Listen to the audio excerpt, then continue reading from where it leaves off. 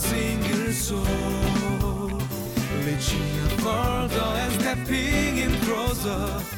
CGNTV to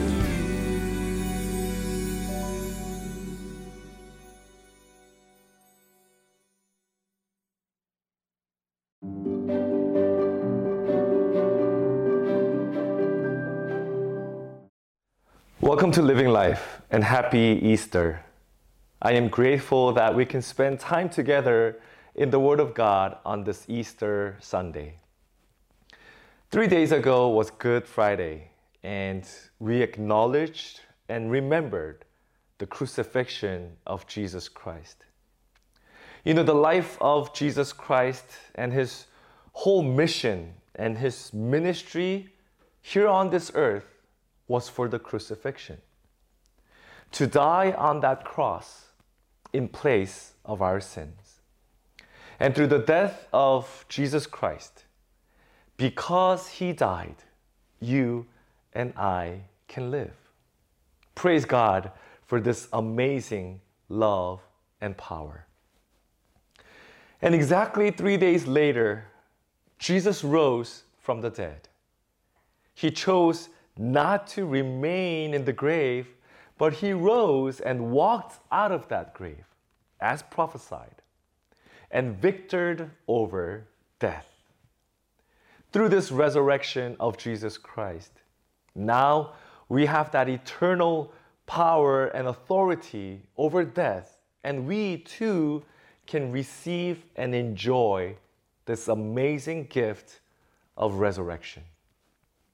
Let's turn to today's passage and look more into what really happened on that Easter morning.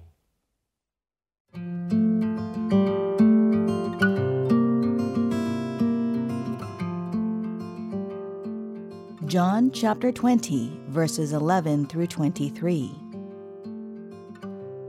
Now Mary stood outside the tomb, crying.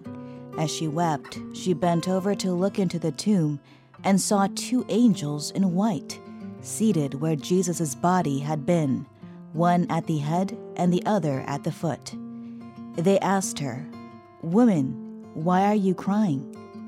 "They have taken my Lord away," she said, "and I don't know where they have put him." At this, she turned around and saw Jesus standing there, but she did not realize that it was Jesus. He asked her, "Woman, why are you crying? Who is it you are looking for?" Thinking he was the gardener, she said, "Sir, if you have carried him away, tell me where you have put him, and I will get him." Jesus said to her, "Mary." She turned toward him and cried out in Aramaic, "Rabboni," which means teacher. Jesus said, "Do not hold on to me, for I have not yet ascended to the Father. Go instead to my brothers and tell them, I am ascending to my Father and your Father, to my God and your God." Mary Magdalene went to the disciples with the news, "I have seen the Lord," and she told them that he had said these things to her. On the evening of that first day of the week, when the disciples were together, with the doors locked for fear of the Jewish leaders, Jesus came and stood among them and said, "Peace be with you." After he said this, he showed them his hands and side. The disciples were overjoyed when they saw the Lord. Again, Jesus said, "Peace be with you. As the Father has sent me, I am sending you." And with that, he breathed on them and said, "Receive the Holy Spirit. If you forgive anyone's sins, their sins are forgiven. If you do not forgive them, they are not forgiven." Do you like watching magic shows? I remember as a kid, I really enjoyed watching magic and different kinds of tricks. A magician in his or her fancy outfit will mysteriously appear on the stage and make things disappear and make them appear again. And it was just really cool. You know, when you read the Bible, there are so many fascinating events and incidents that are kind of like these magic shows, except that these are not tricks. It happened for real, with real people in real time. There are no tricks, no gimmicks. It was an actual event that took place in reality. Of these many, many supernatural events, one of the most powerful ones that took place is the resurrection of Jesus Christ. Some people, even today, claim that this was not a real event and that Jesus did some kind of a magic trick to fake his death and later on appeared in front of the people and disciples. That he wasn't really dead, or maybe he was just half dead, and that he faked his resurrection and fooled many people. But that's not true. The death of Jesus Christ and his resurrection out of the grave was something very real and very true. And that's why his resurrection gives us power, hope, and promise.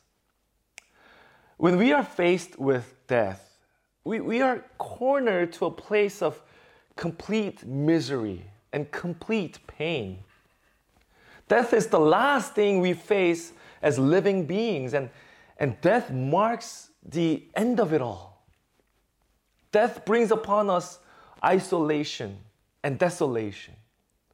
It's the final destruction of our body, our mind, our soul, our whole being. Death is where everything stops. And the Bible says that the wage of sin is death. And because we all have sinned, we're all doomed to die and face this ultimate end, the ultimate destruction of our beings. When Jesus died on the cross, it seemed as though everything was over.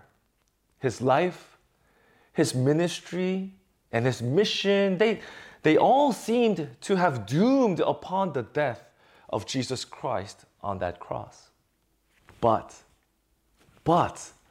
on the third day, Jesus began to breathe. He began to move. He rose from the dead and he walked out of that grave alive. Hallelujah. This was the biggest surprise for everyone, even for the disciples. If Jesus' resurrecting out of the dead amazes you, here is what is more amazing. You know, when I read the story about the resurrection of Jesus Christ, what really stuns me and captivates me about our Lord Jesus Christ is that after he rose from the dead, he did not hurry back to heaven. Instead, he stuck around. He stuck around. When Mary was weeping and struggling to find Jesus' dead body, he appeared right next to her and he comforted her. Verse 15. He asked her, "Woman, why are you crying? Who is it you are looking for?"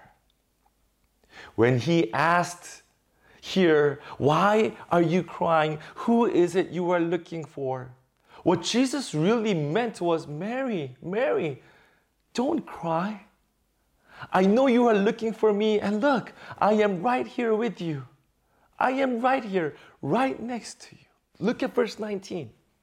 On the evening of the first day of the week, when the disciples were together, with the doors locked for the fear of the Jewish leaders, Jesus came and stood among them and said, "Peace be with you.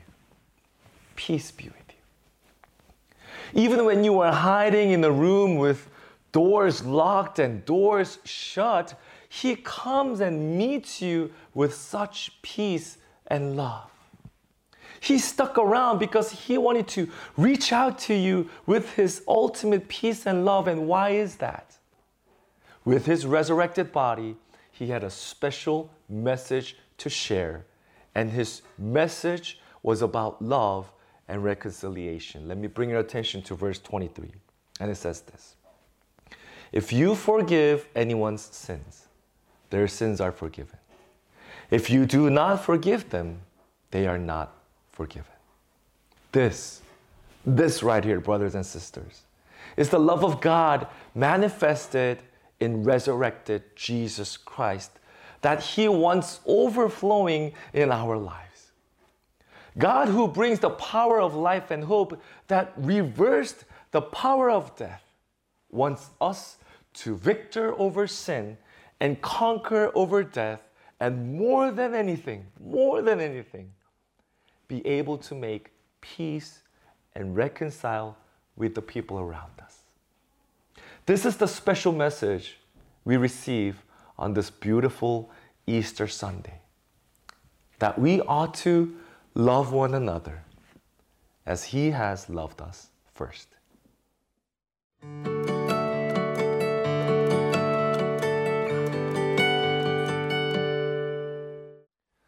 What areas in your life need the resurrected power of Jesus Christ? What areas in your life need the life that can reverse the aftermath of sin and bring forth the hope and promise that we have in the risen Lord? On this beautiful Easter Sunday, may the life and the power of our risen Lord bring upon you his grace upon grace, hope upon hope, and life upon life, and especially on your relationships with others. Gracious Father God, we thank you that you are risen, that you did not remain in the grave, but you walked out of that grave, and resurrected Jesus gives us that same power to victor over sin and conquer over death. And Jesus, we thank you that you stuck around to give us this special message that if we forgive others, their sins are forgiven. As you have loved us first, may we be able to love others. As you forgave our sins, may we also be able to forgive others. On this beautiful Easter Sunday, Lord, we want to reconcile and make peace with the brothers and sisters we have around us, with our neighbors, and even with our enemies. May we be able to share this amazing peace and love that we get to enjoy in the resurrected Lord. Thank you, God. We worship you and we praise you. And in Jesus' name we prayed. Amen. For a single soul, reaching further and stepping in closer. CGM.